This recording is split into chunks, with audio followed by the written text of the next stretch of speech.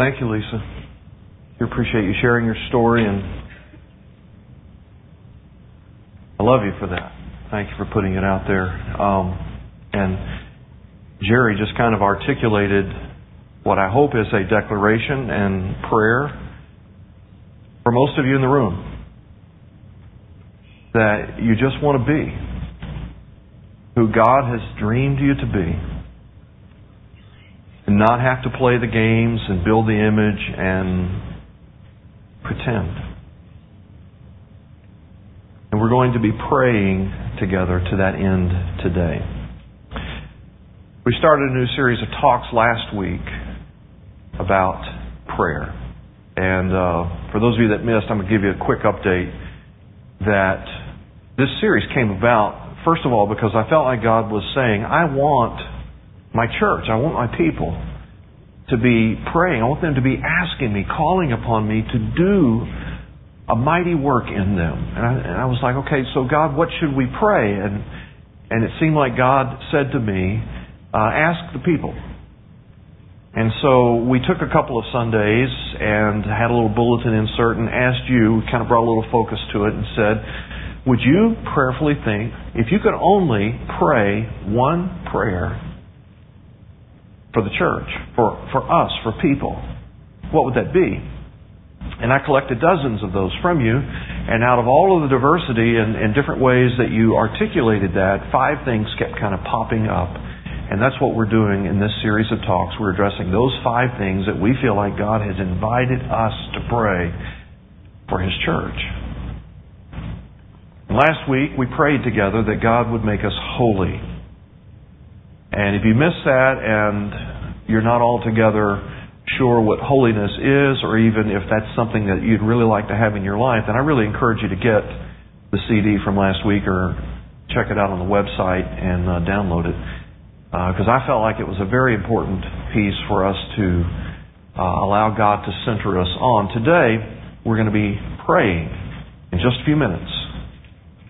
God, would you make us authentic? Would you make us real?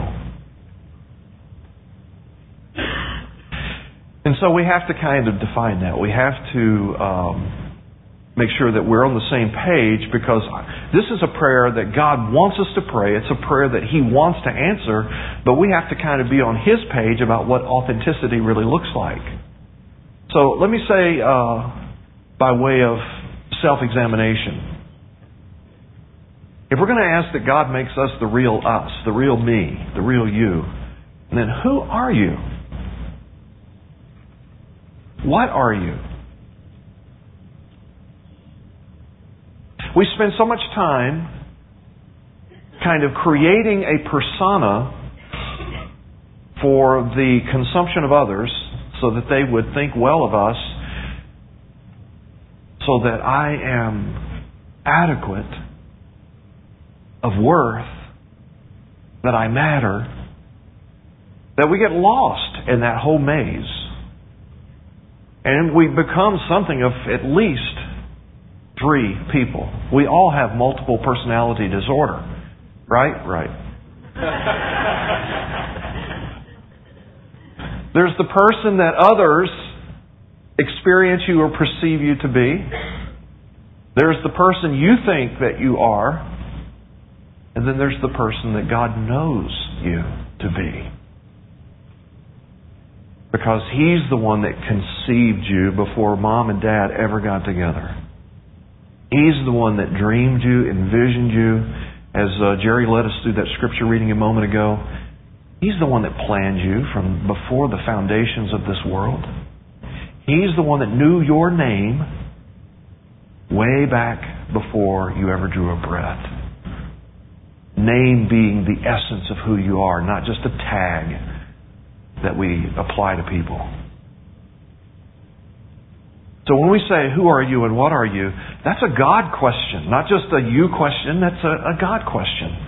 For Him to begin to disclose and to reveal to you. And so then authenticity is getting on that page. Some time ago I began reading through the book Unchristian It's a kind of research book that has been put out by the Barna organization. And I actually haven't finished it because it was so disturbing to me, I just couldn't keep going. I had to put it down, and I need to pick it up again so that I can finish it. It's got a lot of very important and helpful information in it. But part of what the premise of the book is based upon is that they did a large national survey across the United States of America of young adults, as we would call them, ages 16 to 29. So it's kind of the upper end of the Mosaic generation, if you want to use those tags, and the lower end of the Mosaic group, 16 to 29. And basically, they zeroed in on people that we would refer to as outside the church. In other words, church, God, matters of the Christian faith are not central importance, and examining their life in light of God and so on, not of central importance. So, kind of on the outside looking in, what are your perceptions about the church and about Christians, about so-called believers or followers of Jesus Christ? And I'm just going to give you 3 of the responses that overwhelmingly were a part of this large sampling. And I would suppose that none of these will be of surprising results to you. The first was this. 85% said, I find Christians to be hypocritical. 85% basically said Christians are just unreal. And that, they didn't mean that in a positive way. Inauthentic. And it gets worse. Then 87% said almost all the Christians I know are judgmental. They're just kind of punitive and harsh and looking down on people. And then the number one way that outsiders looked at believers or followers of Jesus Christ is that they were anti-homosexual, 91%. Now, it's one thing to have convictions about what the Bible says about homosexuality, and it's another thing to be anti-homosexual or anti-people who are engaged in that lifestyle. And so the perception is that we basically hate a whole segment of society. And we don't have time to get into 2 of those. We're just going to address one of them, but they're all interrelated. It all has to do with being real, Jesus kind of people. So, if we wanted to pray, God, would you make me authentic? What would we be looking at? What would we be hoping for? What would we be looking to cooperate with God about? Let me say in the first place that authenticity is not being natural. It's like the individual who has, X number of character defects and just wants to live in those in a kind of raging way, and I'm just being myself. You don't like that? Tough.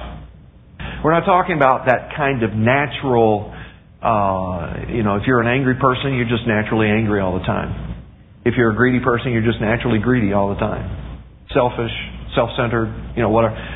We're not talking about just being the natural you. The Bible has a whole lot to say about that. Jeremiah 17:9 tells us that the heart's deceitful above all things. Your heart, the way you think, the way you perceive life is deceitful above all things. Most deceitful thing there is. Desperately sick.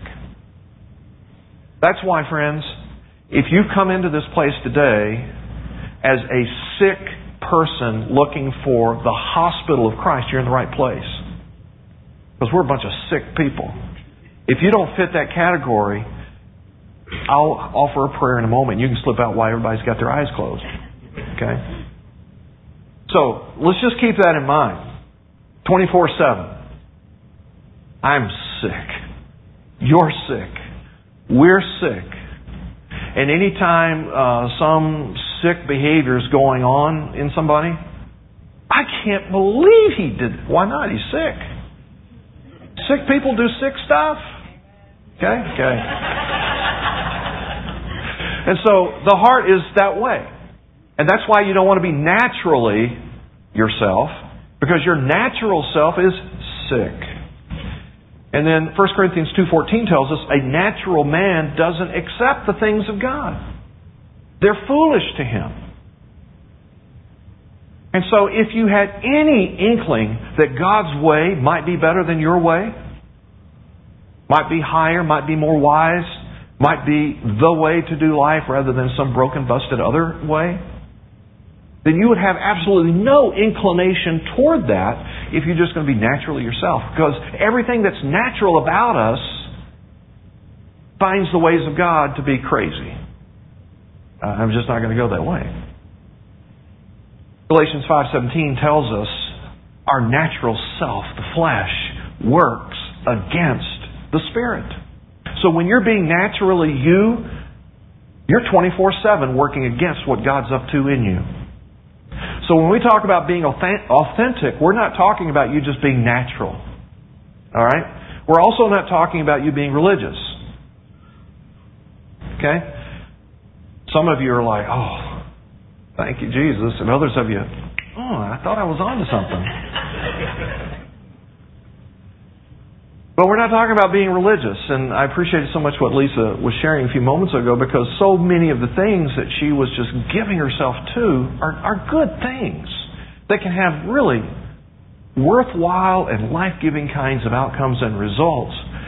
But friends, if we're doing that out of some broken sense, then it works not only against us, it works against our relationship with God. When we work at things religiously, we work against the work of Christ in us. So that Jesus said to the most religious group of His day, the most perfect living, conduct, conscious behavior, bending over to take care of it kind of people, He said, there's going to be a day.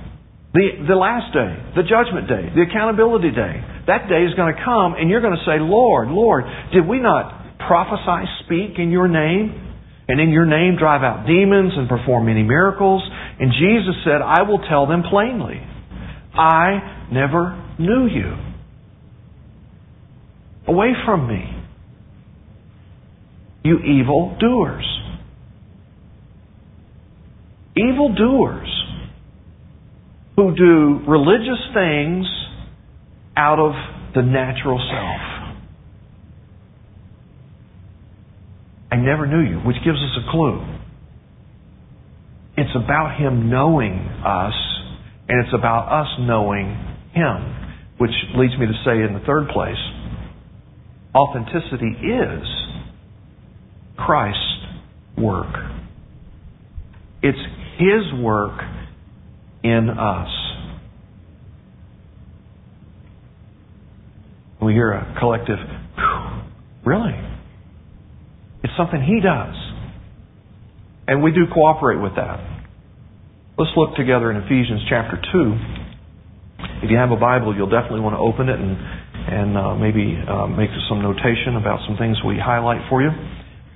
Ephesians chapter 2, and I'm going to start with the conclusion of it, and then I'll comment about some verses before it. But in verse 10, we're told that we are God's workmanship.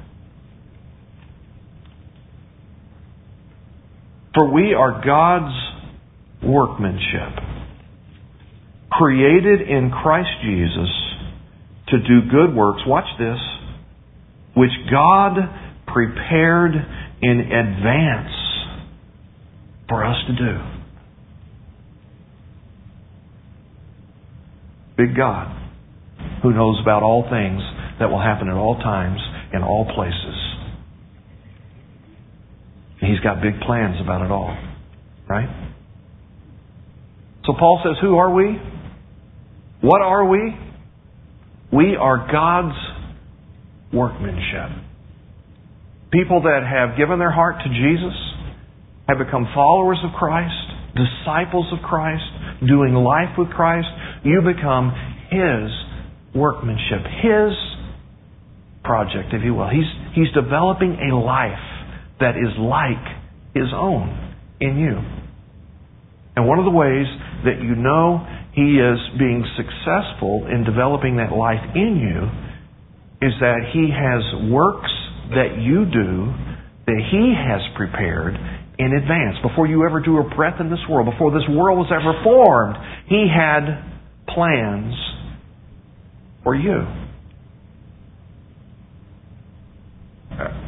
Stunning, isn't it? I mean, when I opened the service a few moments ago praying how in awe we are of Him, how much we marvel at Him, that's the kind of thing I'm talking about. He had you in mind by name before the foundation of the world, with plans for your life, with things for you to do that would come out of your relationship with Him. And there's where we get in problems. There's where we get in trouble. It's because we tend to go for a shortcut and we go right for the deeds. Oh, He's got stuff for me to do. Well, let me go do this. I'll go do that. I'll go do the other. And we're all about religious works done in the flesh rather than out of relationship, stuff that He has planned for us to do from before the foundations of the world. So in the context of what Paul tells us, if you look back at the first 4 verses, he says, here's who you were. If you're a Christ follower now, before you became a Christ follower, you were a dead man walking. You remember that movie, The Sixth Sense? And the little boy had this sixth sense that was able to see what? Dead people. And they're like, what's the matter with you, kid? You're like freaked out all the time. And he goes, I see dead people. Well, he was looking at a lot of us. Because we are like dead people walking around. There's common language in the prison system. If a guy has a death sentence, and you know, those things get appealed, and there's all these other court situations that they have to go through. So a lot of times, from the time of sentencing to the time that it actually happens, execution, there's all this time in between, but they're still considered a dead man. And so when a condemned criminal who is set for execution walks down a corridor in the prison, they'll yell out, dead man walking. And Paul said, you were dead, and that's the way you were living. Isn't that a crazy way to think about that? You lived as dead people. And he's talking about what we were saying a moment ago, living in the flesh, living in the natural person, living without the life of Christ in you. He said, at one point, all of us were living as dead people. But then Christ died so we could live. The great exchange. And when He died so that we could live, and you appropriated that grace, verse 8, by your faith, by believing in that, then He said, He began to do something in you that displayed that grace. Works. And so our service becomes, our deeds, our works, they become about displaying His grace rather than, wow, isn't he a great guy? Can you believe how much that guy serves, how caring he is, or how compassionate he is, how much he gives? Instead of drawing some kind of display about ourselves, it happens in such a way that people are drawn to the grace of God. We are displays of His workmanship. Created to do good works that He prepared for us in advance. Now let me unpack that a little bit. We said that authenticity is not doing life naturally. It is doing life supernaturally. It requires an interaction with God in such a way that God's person and power become real to us and real in us and real through us. It's not religious, it's relational. Religiously, it's dead. Relationally, it lives. If you haven't got the relationship part with Him, then what you've got is the religious part, and that's dead. It is Christ's work but it also involves our servanthood. Are you following me? So it's something that He does, but it's something we cooperate with. It's something that we lean into. And it kind of happens like this. Let me illustrate it this way. Let me ask you, what's happening with you and Jesus that's supernaturally and relationally taking place? Because that's the whole package. That's the whole dynamic of what we're talking about. So, for example, praying, which we're going to do in just a moment. But did you pray a little bit before you came over this morning? Did you pray a little bit in the car? Besides, God, would you help that kid shut up? Whatever, that kind of stuff. Did you have a little conversation with God? Last night, yesterday, through the week? You go, gosh, I just don't always think about that. And, I always want to pray, but it's just... See, that happens in you supernaturally and relationally. We never, ever pray because it's our idea. If you ever have some urge to pray, God gave you that urge. He was like, pray. And the fact of the matter is, you get more urges than you pray. Right? I ought to pray about that, and then you're just blazing right on through life. Oh, I should have prayed about that. And you just keep going. So He's constantly... And here's what our cooperating with His working in us looks like. It looks like me being responsive. Responsible.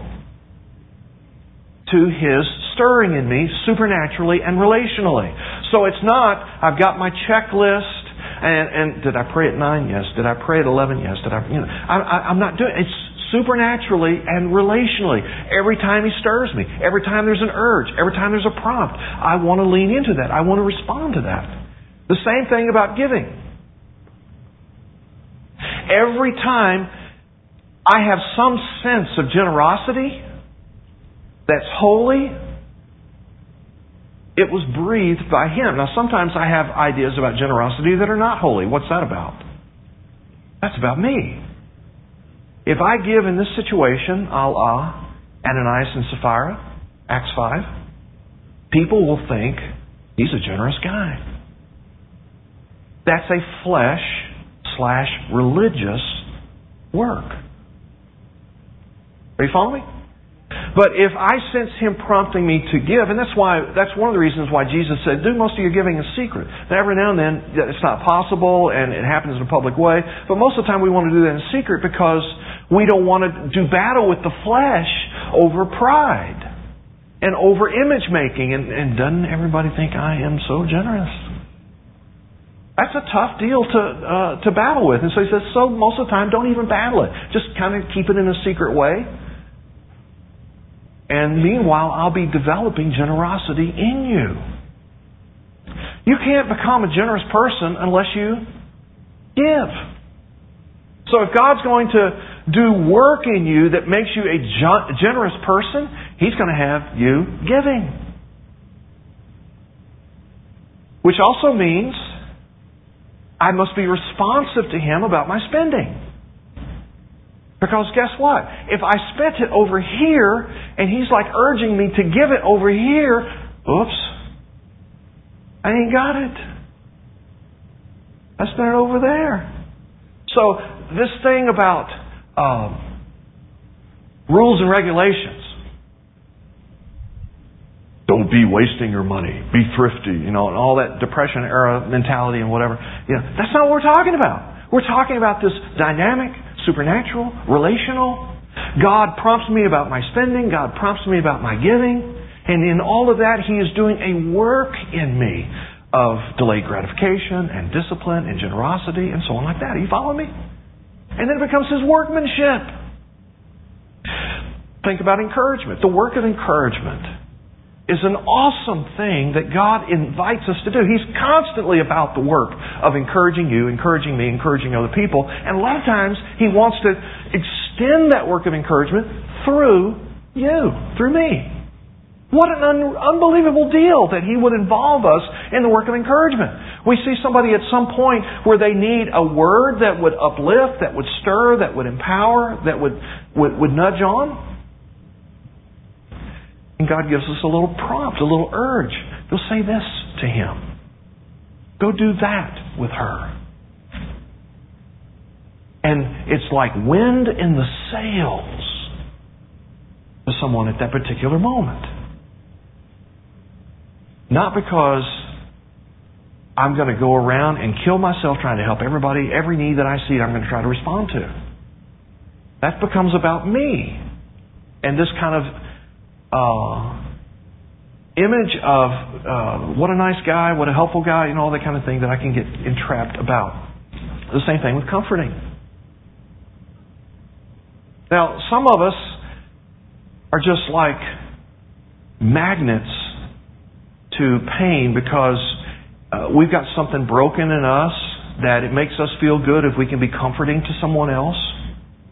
And if that's the fuel that has us running to every broken, hurting situation, we will wipe our life out. If that's the fuel. It has to be supernaturally, relationally tied to God. Respond to that. Pray for this. Hold a hand. Put an arm around. Give. Speak. Don't speak. Just be. Okay? You can serve because you have been served by Him.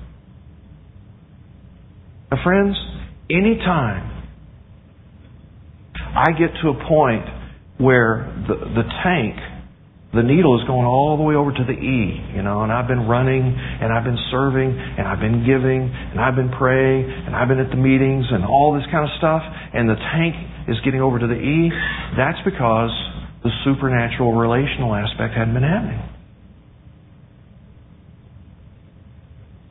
Now, don't misunderstand me. I'm not saying God prompts me to make a commitment to serve in our children's ministry.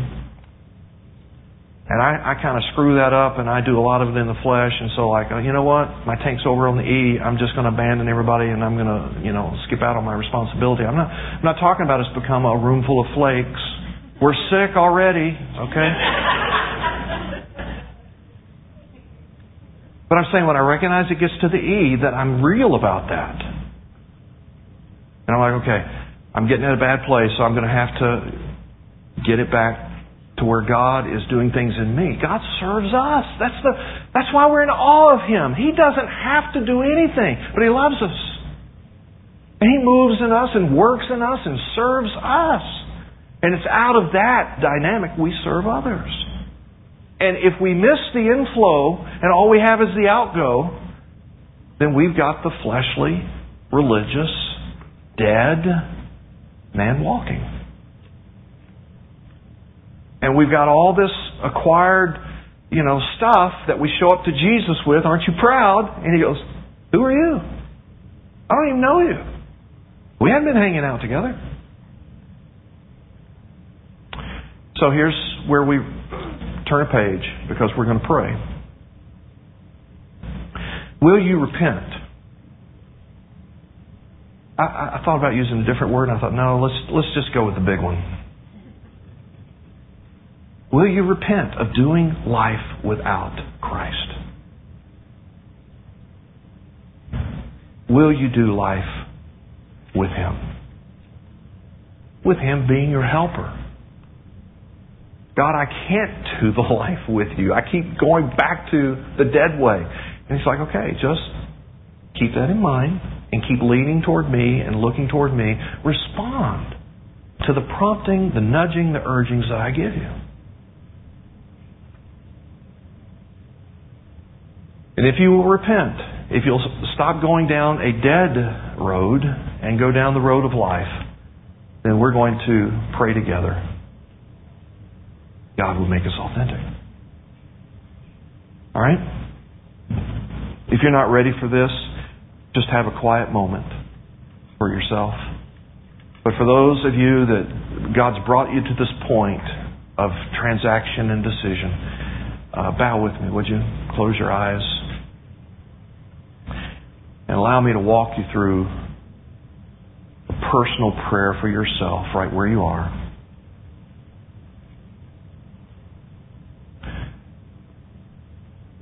But call upon your Father who is in heaven. Hallow, bless His name.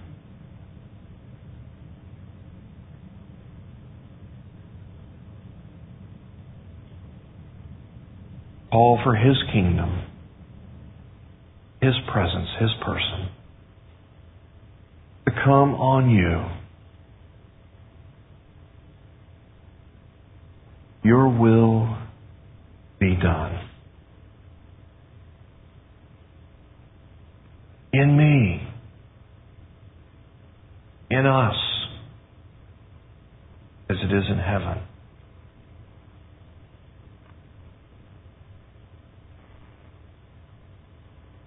Father, we struggle to trust you. So as you taught us to pray that you'd give us daily bread, we pray that you'd help us trust that as we walk in this way, you'll come through. You'll be faithful.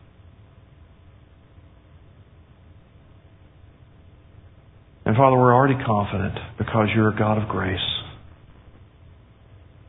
that you will forgive us every sick, tripped up step we take. But, oh God, give us grace to forgive others. Work your forgiveness in us so we can forgive others.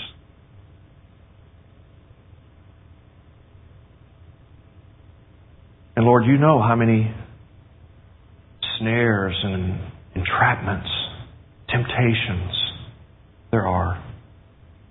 We're confident that you will lead us not in that way. So give us the stirrings, the nudgings, the promptings, the whispers about going in the way of life. Deliver us from evil. And we're confident, Lord, that you can and will answer this prayer. Because yours is the power. Yours is the kingdom. Yours is the glory forever. And we all said, Amen.